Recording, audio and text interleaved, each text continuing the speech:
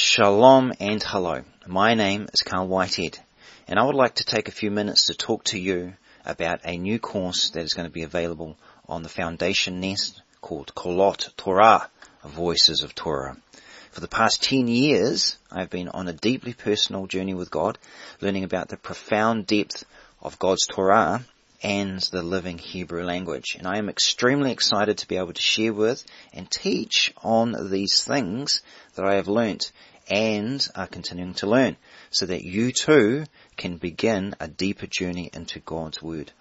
That is why I would like you to join me on a journey into the voices of Torah. In this Foundation Nest course, you will have access to a weekly video lecture where I will be investigating and discussing elements of the weekly Torah portion. You will also be able to join in a live Zoom call every week so that you can discuss with me and other students the things that you are learning about and invariably the questions that you will be meditating upon. More importantly, I will teach you how I have learnt to study, engage with, and converse with the living nature of God's love letter to humanity, which is His Word. This course is designed to introduce you to an ever unfolding and expanding perspective of God's Word, and will introduce you to the wonders of the Hebrew text and the rich culture of studying Torah on a weekly basis. More importantly, you will learn how adding your voice to the ever-revealing nature of God's Word through study and conversation will change you and the world around you. During this course, you will be introduced to the tools and the resources that will teach you to see the astounding gems hidden in the Hebrew text and the amazing ongoing millennia-long conversation that continues to inspire and challenge all viewpoints and perspectives about revelation, relationship, and life.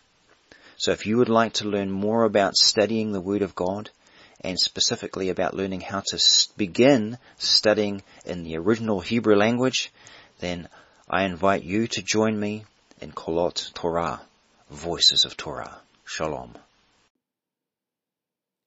Welcome to Origin Gate's weekly podcast, Wisdom's Echo.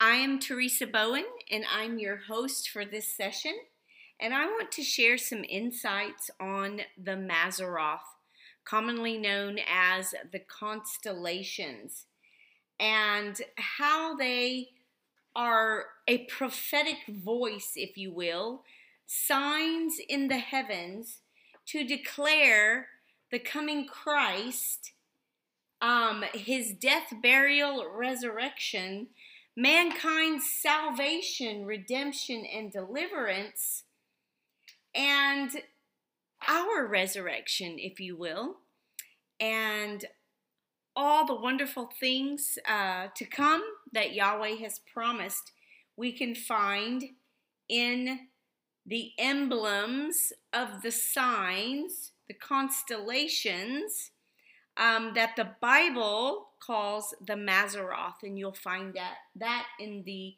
book of Job, where he talks about the Mazzaroth. And I'll read those scriptures later. But right now, I study out of the book Mazzaroth, or The Constellations by Francis Rolleston. And I was told about this book by Ian Clayton when we first met him. I don't know how long ago now that's been.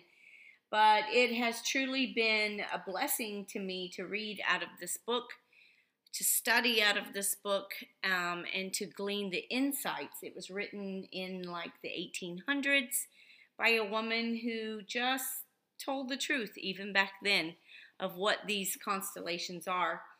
This is not astrology by no means, nor am I an astronomer, which is the science of studying the stars. I am an oracle, a lover of Yahweh, and a journeyman, if you will, into the ancient truths, the ancient paths, finding the ancient markers, and going the way of the desert fathers and mothers, and gleaning from Koshek the truths, and the mysteries. So let me begin here with the scriptures tell us that the signs in the skies, that they were for times and seasons, that they were for ruling over the earth. They were to point us in directions. I mean, even the wise men out of the east followed a star to find Yeshua. And there's teachings on that it was actually a planet in retrograde and all kinds of things. And probably that is true, but I'm not going into that much depth.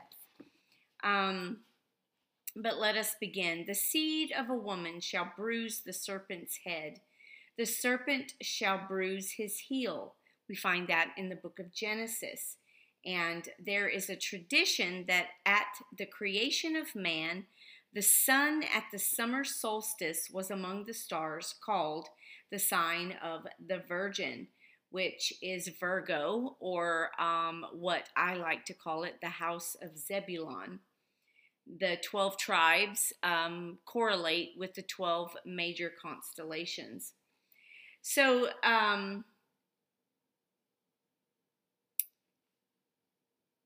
in that place was figured long before the Christian era in the Egyptian zodiac the figure of a woman with an ear of corn in her hand, and below another female figure holding an infant. Here then is recognized the seed, the offspring of the woman. In the next sign, the scales, which we know as Libra, or the house of Levi, at once convey the idea of purchase. He comes to buy, the seed comes to buy, to redeem. There is then the figure of a man grasping a serpent as in conflict. We know this as Ophiuchus, that constellation. His foot on the head of a scorpion, whose reverted sting appears to have wounded his heel. Here the seed, the offspring of the woman, is bruising the enemy's head after having received the predicted bruise in the heel. And you find all of this in the book of Genesis. The first prophecy is thus fully figured out. The first part of it is as fully accomplished. The heel of the virgin's son was bruised when nailed upon the cross. In the next sign, an arrow is coming forth from the bow. Can anyone fail to see here expressed that he shall come speedily, surely? Then a kid or a goat sinking down as the sacrifice appointed to be slain for sin. Then the promised seed, a man, is arising and pouring out water as to purify or sustain life. So the kid or the goat is, oh gosh, I can't think of the Babylonian constellation, but it is Naphtali, and then the man, that's Aquarius, or the tribe of Reuben. So two fishes, which is Pisces, or Simeon, the house of Simeon, joined together by a band, come next. Water is their element. Abundantly multiplying is their characteristic. To the Christian, there is but to name the Church of Christ, and the fitness of the emblem will at once be recognized. The primitive institution of sacrifice was equally of a kid or a lamb. The lamb or young ram is next. That's Aries. As it had been slain, but now living on high. I think that's the tribe of Asher, also Aries. The bull, or Taurus, or the house of Joseph, really called the house of Ephraim, also a sacrificial animal, but living and in an attitude of victory. He who died in the kid is now alive again, and to him all power is given. The twins, which is Gemini, or the house of Benjamin, the closest visible image of two natures in one person, are next. And the scriptural believer will not fail to recognize their import. The crab, or Cancer, or Issachar, holds fast what it has once grasped. The lion, which is Leo, or Judah, rends apart whatever he seizes, as at the last awful day the judge will separate good from evil. Take and read, as the voice cried to the saint of old. Search the scriptures as the Lord himself has enjoined, even if never searched before, and see if these simple and expressive emblems are not faithful interpreters of the prophecies there contained. The coincidences cannot be overlooked. They are too complete to be unintentional.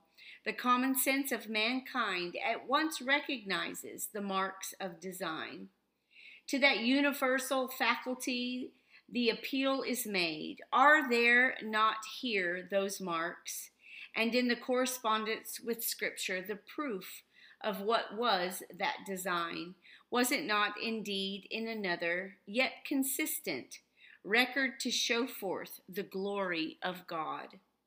This appeal to the ordinary faculties of the human mind, to its power of comparison and judgment, may well hope for the verdict that the signs were intended to symbolize prophecy as recorded in the Holy Scriptures. A connecting link is the significance of the ancient names in the original language of mankind, as transmitted in the Hebrew of the Holy Scriptures and the most ancient Arabic. But to appreciate this additional evidence, there must be either a knowledge of the languages or a due estimate of the force of testimony. Those acquainted with the original Scriptures will testify to the occurrence of the root of the name in those writings, as shown by the reference given in the subsequent tables. And you will find those subsequent tables throughout this book that tell of the original Hebrew names for the Scriptures. And you may or may not remember this, but I'll go ahead and read this. Who was the inventor of astronomy? Seth, Enoch, Noah. Seth, the son of Adam, with Adam and Enoch. That and those are who are the inventors of astronomy. Seth, the son of Adam, with Adam and Enoch. And I love the traditional answers. They will say Seth or Thoth. And when you discover that Seth and Thoth are the same person, that's kind of interesting also. When was it invented? Very early, in the first age of mankind. So see, this was written in the 1800s, and it tells us in the first age of mankind. So when we talk about the many different ages that Yahweh brings about for us, we see that really and truly, this is nothing new, that Yahweh has always brought us to many different ages, ever increasing glory, from glory to glory to glory. And as we finish out this year, 2020, we will find a new age upon us, yet once again, that we are entering as we go into this 12-12-20 portal coming up soon. And for many of us already, we've entered this next age, this new Jerusalem age, but humanity as a whole will be entering, and it's going to be so glorious. Woo! So When, where, and by whom were the yet extant names and emblems invented? At the same time, by the same persons, and in the same locality. In the first age, by Seth, the son of Adam, with Adam and Enoch. So where was this locality? In their first habitations, in or near the land of Eden, said to have been between Chaldea and India. But I say before the fall, in Eden, this was brought out before, so Adam could name them. When we understand that the Shamayim, the heavens, are created. Remember, Yahweh said in the beginning, He created the heavens and the earth. So what we're seeing in the heavens is a created place, just like the earth, the cosmos is a created place. This heaven. That's why we're taught about the heavens, heaven of heavens, and perfection, or existence, or the creation place that's above this heaven, that is a created place where the created lights from the fourth day were placed in the skies. And we understand that Yahweh said on the first day, let there be light. And there were luminaries that were created with that place to rule over the day, these greater lights, these luminaries. And so in this created heaven, we have this created light to explain to us the plan of Yahweh in redeeming mankind from the fall, that we can once again enter the garden through the blood of Yeshua in the here and now, not when we die, and commune with our Father face to face in the heaven of heavens and in perfection above this created heaven. Shalom.